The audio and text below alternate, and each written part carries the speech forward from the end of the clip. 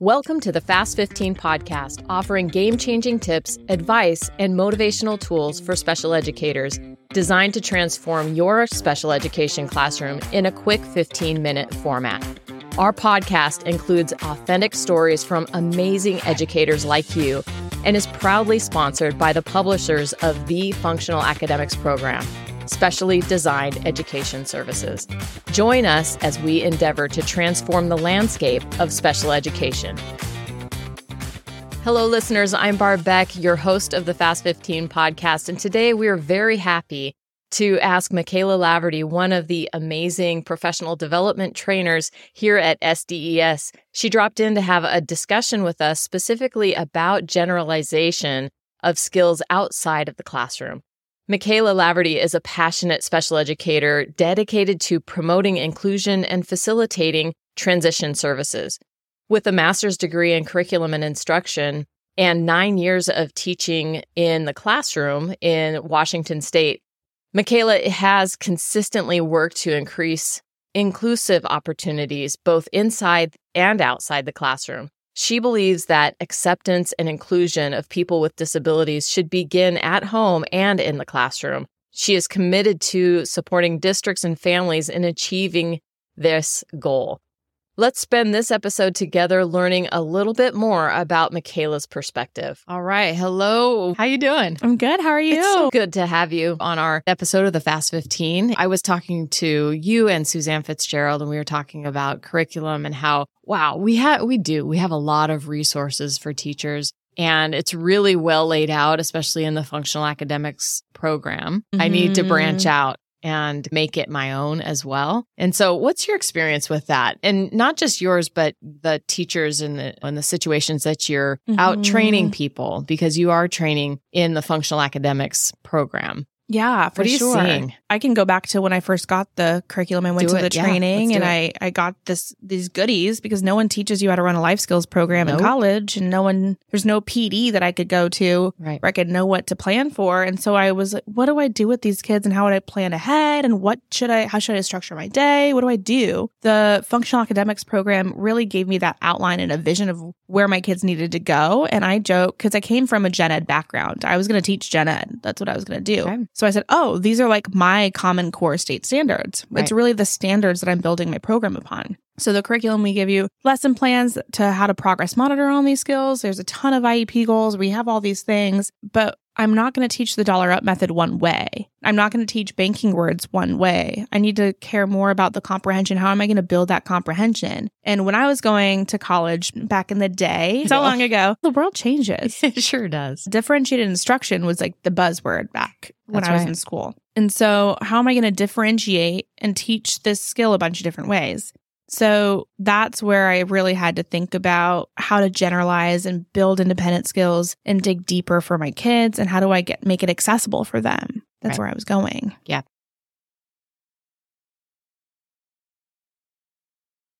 We do get in the program a lot of flashcards and resources, but I know if I've heard Suzanne Fitzgerald talk about one thing, it's that this is just to get you started. This is just to get you on the road. And so what are some of the things that you've done? Can you give some examples of the program and where you've taken it? Because you've taken it to some pretty creative places. Yeah, I'm not a typical life skills teacher. Okay. I think because my mom was a gen ed teacher and she taught gifted students, and because I thought I was teaching gen ed, I did a whole year of student teaching in gen ed. So I tackle teaching kids with diverse needs differently. So I'm using flashcards, I'm using digital task cards, I'm using a lot of hands-on activities, and so we're practicing the dollar up method, or we're practicing a comprehension of words a bunch of different ways. And I really start with generalizing those skills in a couple different formats. So I do whole group instruction, and that's something that's not traditionally used in a self-contained classroom very often. That's true. And I get it. It's hard. How do I get all these kids at different skill levels to sit in one place and listen to me?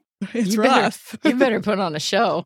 And that's what we are. Number one, we're actresses. That's right. We have to engage them. And it's easy to take a lesson and say, okay, my severe and profound students aren't going to get this, so they shouldn't be around for it. Or this lesson's too high or too low for this kid. When in reality, give me a lesson and I can make it accessible where any kid in the room is going to get something out of it. Meet them where they're at. and engage them with everyone else. And that's not the only way we're going to teach kids. There's a time and place. So for the functional academics program, we do direct instruction where I'm taking my data and I'm taking it consistently. Right. And then I'm going to go through and now practice whole group, small group, one-on-one.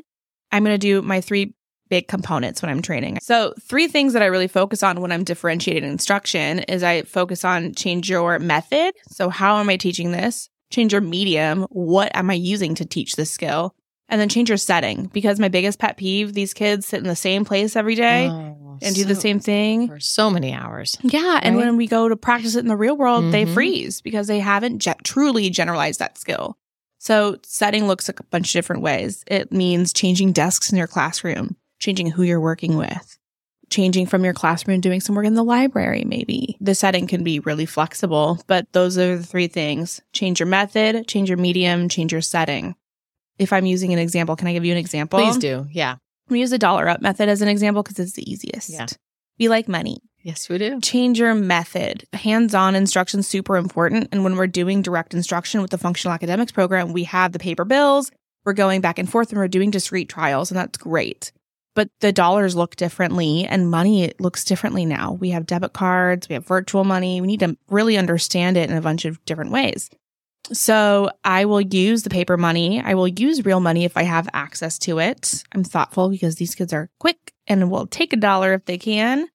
And then I use digital money. So I have pictures on like a Google Slides, and then they can manipulate and have an interactive kind of thing with counting money that way. I have used numbers to mean money, and we really practice it a bunch of different ways so that they are changing the medium. It means different things. Changing the method. We practice one-on-one. I'll have whole group instruction where I have the money on the whiteboard and we all have it. We do the lesson together as a group.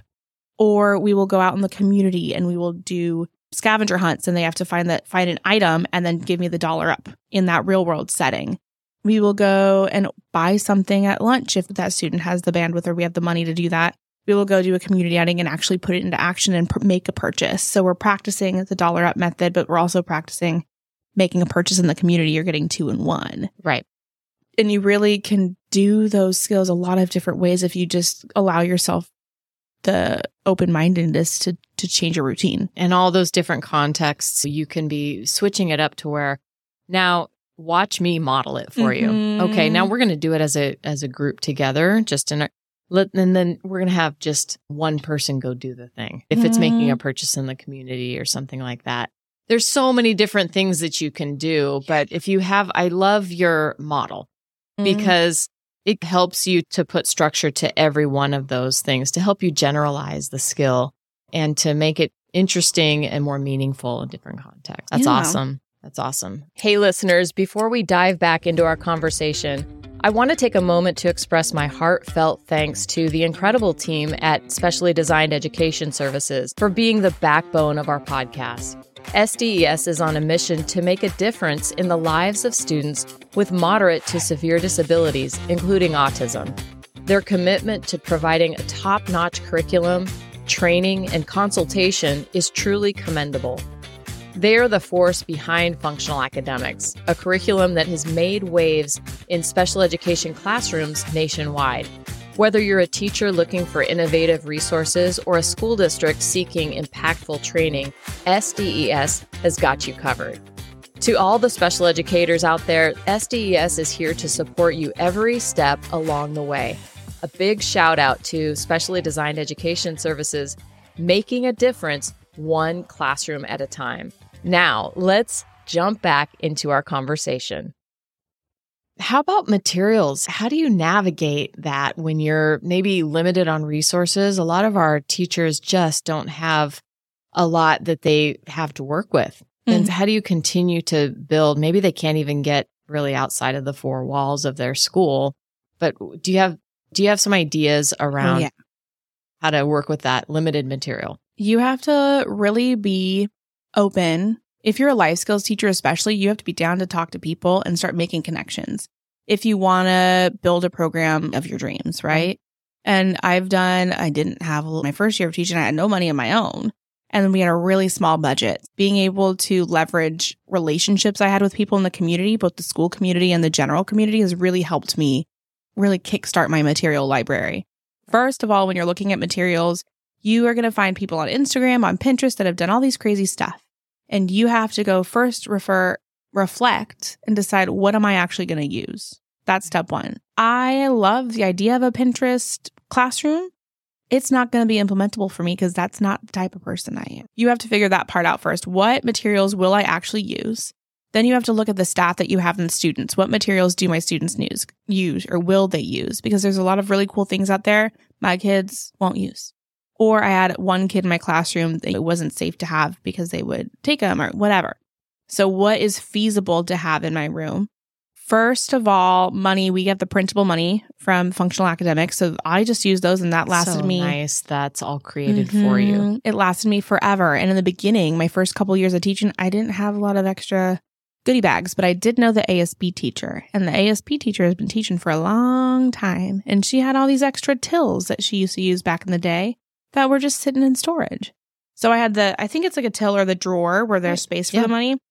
So I just started talking to people. And if you don't talk to people, if you don't share what you're trying to build, if you don't talk about your kids, they're not going to know. They're not going to know about it. And people want to help you. Too. Community members through those connections. And then also buy nothing on Facebook. There's just so many different resources that we can tap into. I've gotten a lot of donations. I've had HelloFresh recipe cards I have a lesson that I use those for that really digs into finding information and generalizing skills. And I put on Facebook that I needed anyone who uses HelloFresh, don't give them away, send me the cards, because those are the best piece of environmental print I've ever seen in my life. So I saved those and I sent a mass email to my school.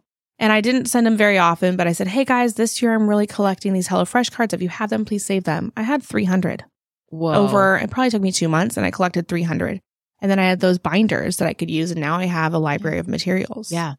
That's fantastic. One of the things that I really want to focus on with you is how in each episode, we really want to anchor to making it functional, get functional with all of the different things that we want to teach our students in our life skills classrooms and our functional academics curricula.